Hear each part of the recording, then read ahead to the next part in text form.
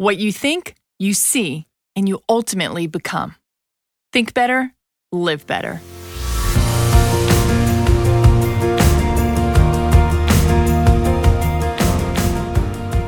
Welcome to the Think Better, Live Better podcast. We're your hosts, Mark and Angel Chernoff, New York Times bestselling authors and creators of the popular blog Mark and Angel Hack Life.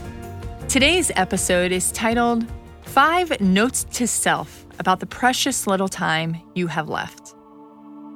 A good girl who didn't make it. Alyssa was my best friend. She was a talented musician, a graceful gymnast, a brilliant writer, and a deeply passionate human being.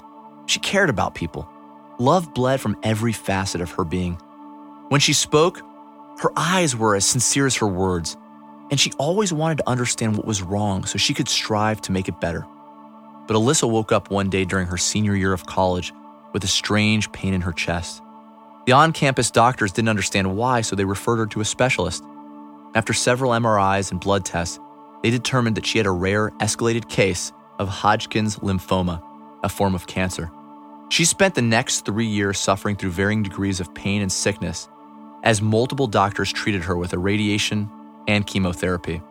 And although these doctors were initially hopeful, Alyssa's condition worsened and she eventually succumbed to her cancer, dying on her 25th birthday. A bad guy who did make it. Ethan was also my friend.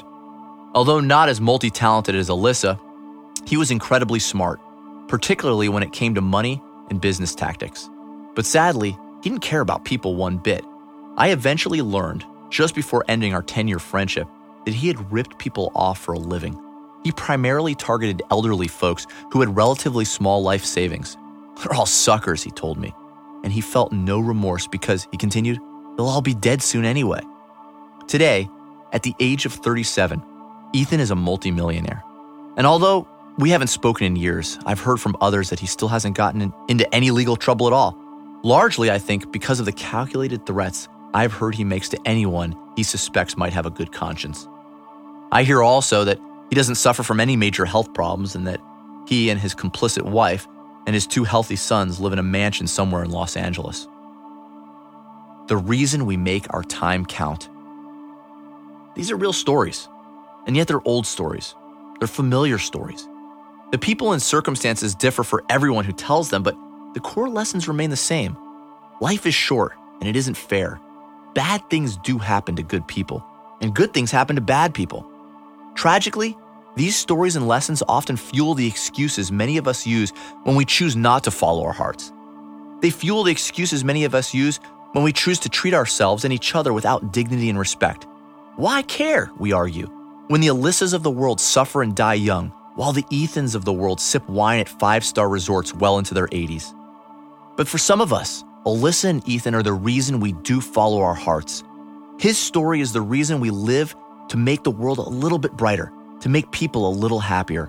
And her story is the reason we use all of the strength we have right now, because we know we may not have the same strength tomorrow.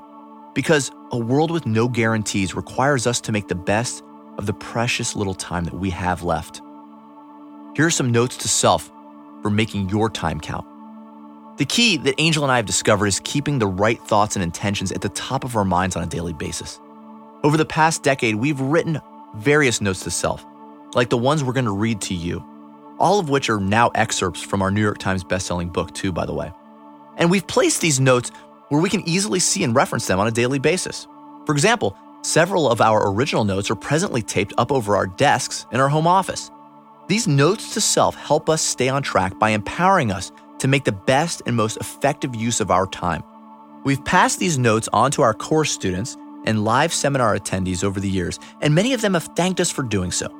We hope you find value in them today also. Number 1, opportunity is only ever found in the present. Some people wait all day for 5 p.m., all week for Friday, all year for the holidays, all their lives for happiness and peace. Don't be one of them. Life is too short. Time is running out. Don't wait until your life is almost over to realize how good it has been.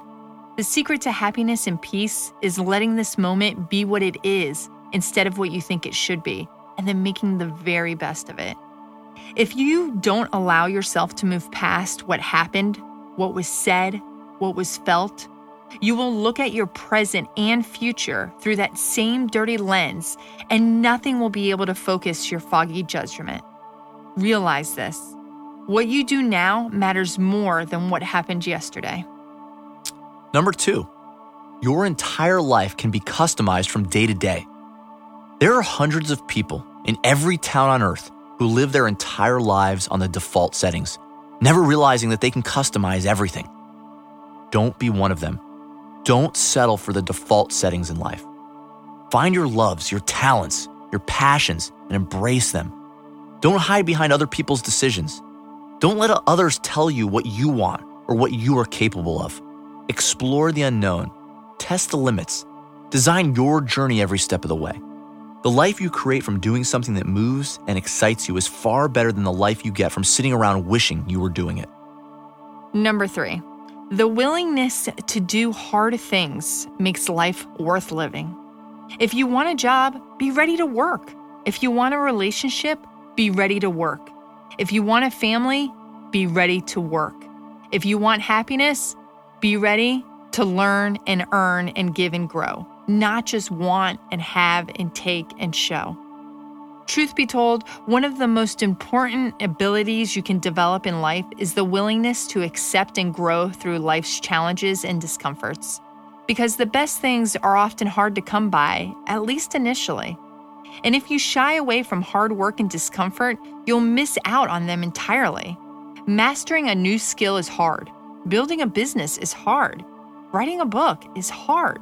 A marriage is hard. Friendship is hard. Parenting is hard.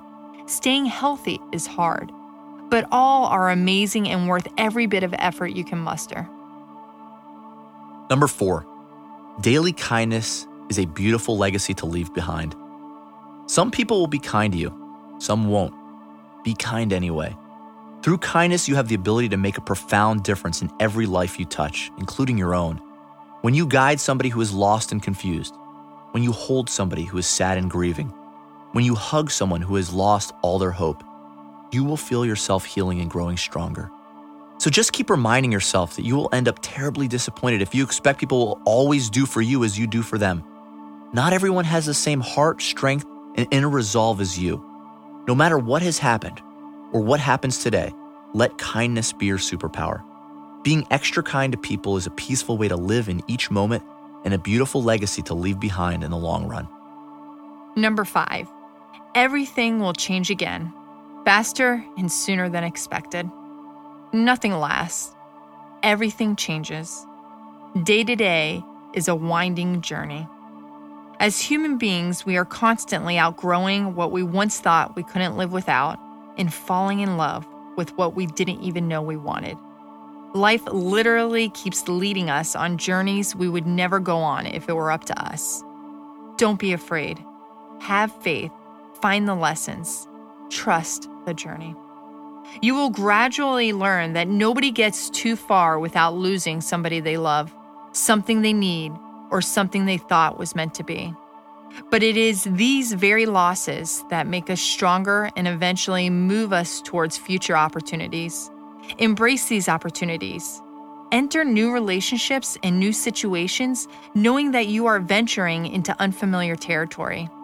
Be ready to learn, be ready for a challenge, and be ready to experience something or meet somebody that just might change your life forever. You know, although it still hurts sometimes, it's also inspiring to think that a whole decade after her passing, fond memories of my friend Alyssa continue to guide many of the decisions Angel and I make on a daily basis. And Alyssa is not our only source of inspiration either. Over the years, Angel and I have lost several key figures in our lives far too soon to death, including Angel's brother Todd and our mutual best friend Josh. Every single word that we've ever written in a book or on our blog, every single live event we've ever hosted, every single coaching session we've ever hosted with a student is done with these people and the notes to self that we've written, inspired by them, in mind. And I'm sure you can relate in some way, to a greater or lesser extent. We all know deep down that life is short and that our mortality is real, right? Our inevitable demise is upon us at some point. And yet we're infinitely surprised when it catches up to somebody we know. It's like walking up a flight of stairs with a distracted mind and miscalculating that final step. You expected there to be one more stair than there is, but there isn't. And so you find yourself off balance, tripping over yourself for a little while until your mind shifts back to the present moment and the reality of how life really is. So let's take a deep breath right now. And let's take it to heart. Let's make the best of the precious little time that we have left together. Yeah, I think this topic is a great reminder, because I think all too often we get comfortable in the day-to-day and we assume it's always going to be like that.